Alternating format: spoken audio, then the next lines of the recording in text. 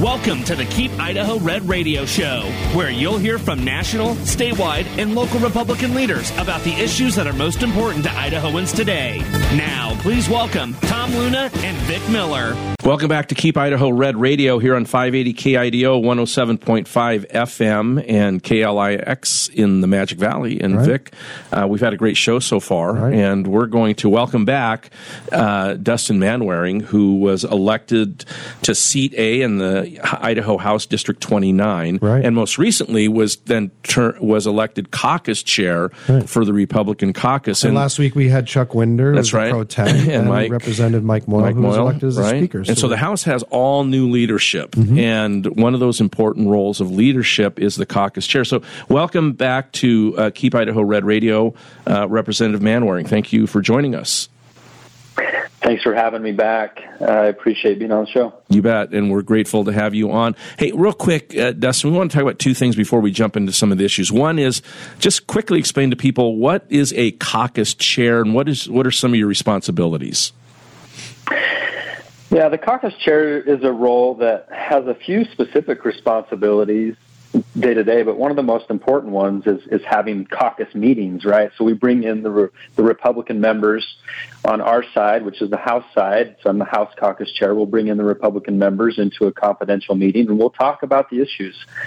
And that's important for us to have. And so we try to get consensus. We try to learn from each other and sort of talk those things out, come to the table, and sometimes there's competing bills where you're trying to get people to work together and compromise on. But that's where, you hear people talking about what happens behind the closed doors, and a lot of times it's in those caucus meetings where we kind of hammer out those issues. So do you kind of keep track of kind of where votes are on certain pieces of legislation and to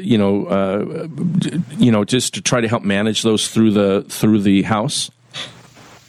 Yeah, I mean, my role probably isn't so much as a vote, tabulating votes necessarily, but tabulating the issues, right? Making sure I have a good gauge of what the issues are from the members, our Republican members in the House, even some of the Democrat issues, so we can gauge, how those issues are going to confront us. But yeah, making sure I understand those issues so I can bring them, and making sure I'm bringing those people in and encouraging them to speak their voice to the rest of the caucus to build that consensus.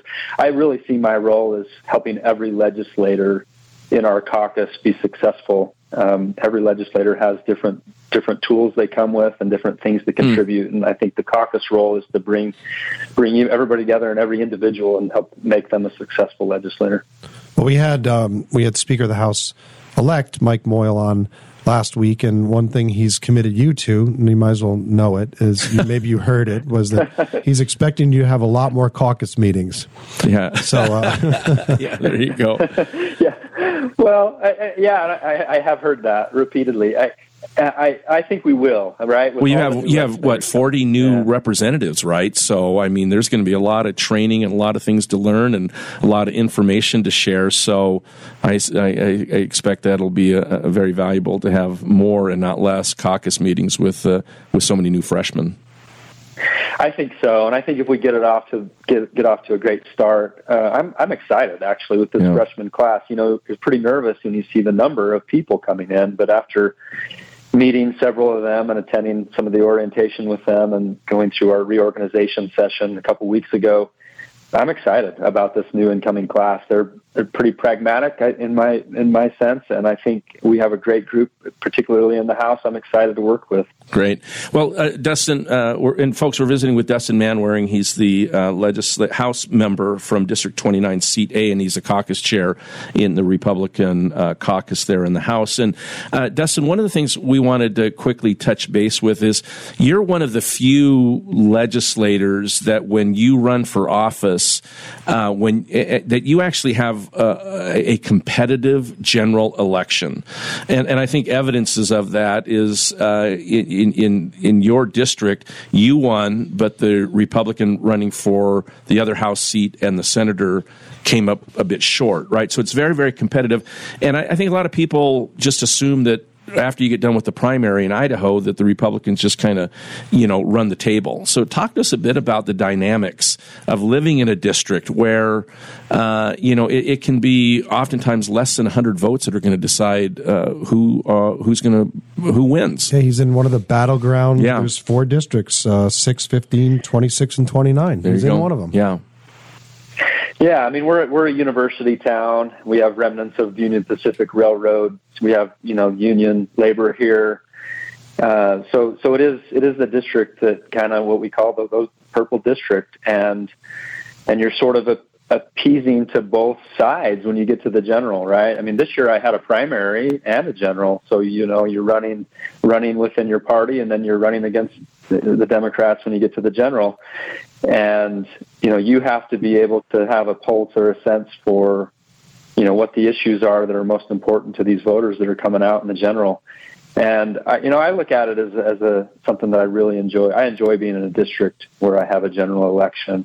I think it makes me a good legislator, listening to frankly, the broad spectrum of of the issues. And, when I'm someone that, when I'm knocking doors for a general race, you're trying to go after those people that are kind of the swing voter, independents. Those are the voters you're trying to make a difference in these types of elections. And so that's the difference really between this district and others is that type of voter is pretty prevalent here. So we're speaking with Dustin Manwaring, who's the new caucus chair. Representative Manwaring, last week when we had the speaker on, he was talking about some of the issues that he expected to come up. One of the things he mentioned is because he's in leadership, he doesn't really drive the issues as much as he did. So he was the tax guy, right? And now he's not going to be the one bringing all that legislation.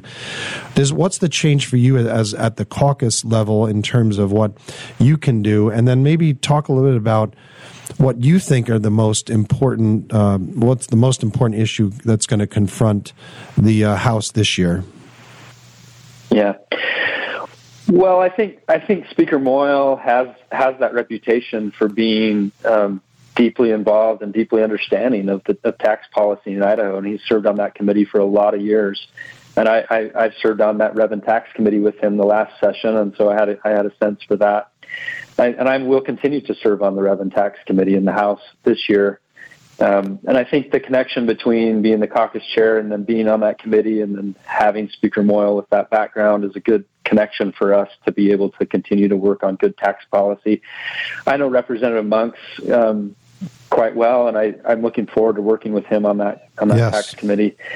And I think taxes will continue to be important, right? I mean, one of sort of the 3 main issues for Republicans: less government, reduce taxes, provide for individual liberties. And I don't think we're going to lose sight of reducing taxes. But I think this year in particular, I expect not to see the emphasis on reduction in income taxes necessarily, but more focus once again on reduction in property taxes. We continue to look for sort of the silver bullet, and I don't think there is one on property taxes, but we continue to chip away at that, and I think we'll continue to do so this year. So I think that will be one of the focus pieces within the tax committee in particular this year is property tax relief. What about so another interesting topic, kind of at the very end of our interview? Remember that with Mike Moyle? We've been talking about this. It seems like the same issues. It's taxes, it's education, it's transportation, it's water. One thing that he mentioned at the very end to say, hey, kind of watch out for this. It's kind of gone under the radar, but we need to bring it back up, is Medicaid expansion. Yeah. And the fact that Medicaid has become the largest single part of the budget in the state. And it's just grown tremendously since the proposition, passed. And right. So do you have any thoughts on, what can the state do practically, or what legislation can be brought forth? And how do we shine a bright light on it? Yeah. How do we kind of raise that issue a little bit, maybe make it a little more known? This issue is of concern, and it is a year where we're going to you'll see Medicaid expansion under review in the germane health and welfare committees. So it will have sort of a spotlight in those committees more than it's had in the past.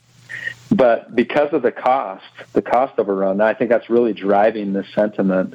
You may have heard it stated this way, but it's costing more than public education, right? And so when you put it in that perspective, you're thinking, man, do we really want to be spending more on Medicaid than educating our kids in the state of Idaho? And you've asked, what can we do? And I think one of the things that I'm looking forward to doing seriously is we've got to have the data. We've got to look at this Medicaid expansion over the last few years, particularly over the COVID years, and figure out, where are the places where we have these cost overruns? Because I'll bet you we can find them. I was talking to someone this morning earlier, and he was committed to trying to help, start looking at some of those Medicaid expansion dollars and where they've gone, and sort of chase down and track down some of the areas that maybe are costing us too much. But I think they're going to be under a microscope this year, just based on cost, because we got to get that under control. Well, Representative Manwaring, one of the things that I remember when this proposition was on the ballot, it was many of the same people that are constantly pounding the table and saying we're underfunding education are the same ones that were behind this Medicaid expansion, and they were told then that it's just a couple of years and it's going to start affecting the state's ability to put more revenue into education. And well, here we are. So let's talk about education. It's always an issue. It's an issue that's always near and dear to me. But one of the things we've had conversations with other legislators about is the $430 million that was set aside by the legislature for education, and then also what kind of policies we can anticipate this coming session that focus specifically on education. And mixing in the money that we get from the land fund, That's right. too, right? That's right, yeah. For education. Yeah, well, I think we're committed to using this money we dedicated in the special session for improvements to education. Now the form and what that looks like, I think, is what we're going to be arguing about. I mentioned property tax relief earlier, but I really think there's a tie here between using some of this money for property tax relief. If you look at it in the sense of relieving some of these school districts from their bonds, supplementals, maybe even some safe school issues, there's plenty of districts and schools that are around the state that can't pass a bond. I mean, if we used some of this money, some sort of it could be a grant program. I don't know exactly what form we'll come up with, but I think that will directly go into property tax relief, and we're also improving education in Idaho if we can help with some of these facilities issues. So I think that one, at least for me, but we'll see what the rest of the legislature wants to do. I think is one option where we can kind of do both with that money. And I think when we also look at the many other opportunities when it comes to education, and there's many other issues that we can visit with you about, and we're going to have you back once the legislature kicks in. The governor gives his state of the state, and we're looking for input on that, and as your committee and your work continues. But Dustin Manwaring, thanks you for being a guest here on Keep Idaho Red Radio, and appreciate your leadership. And folks, we're wrapping up a show, and we'll be back next week with more guests and more relevant information about Idaho.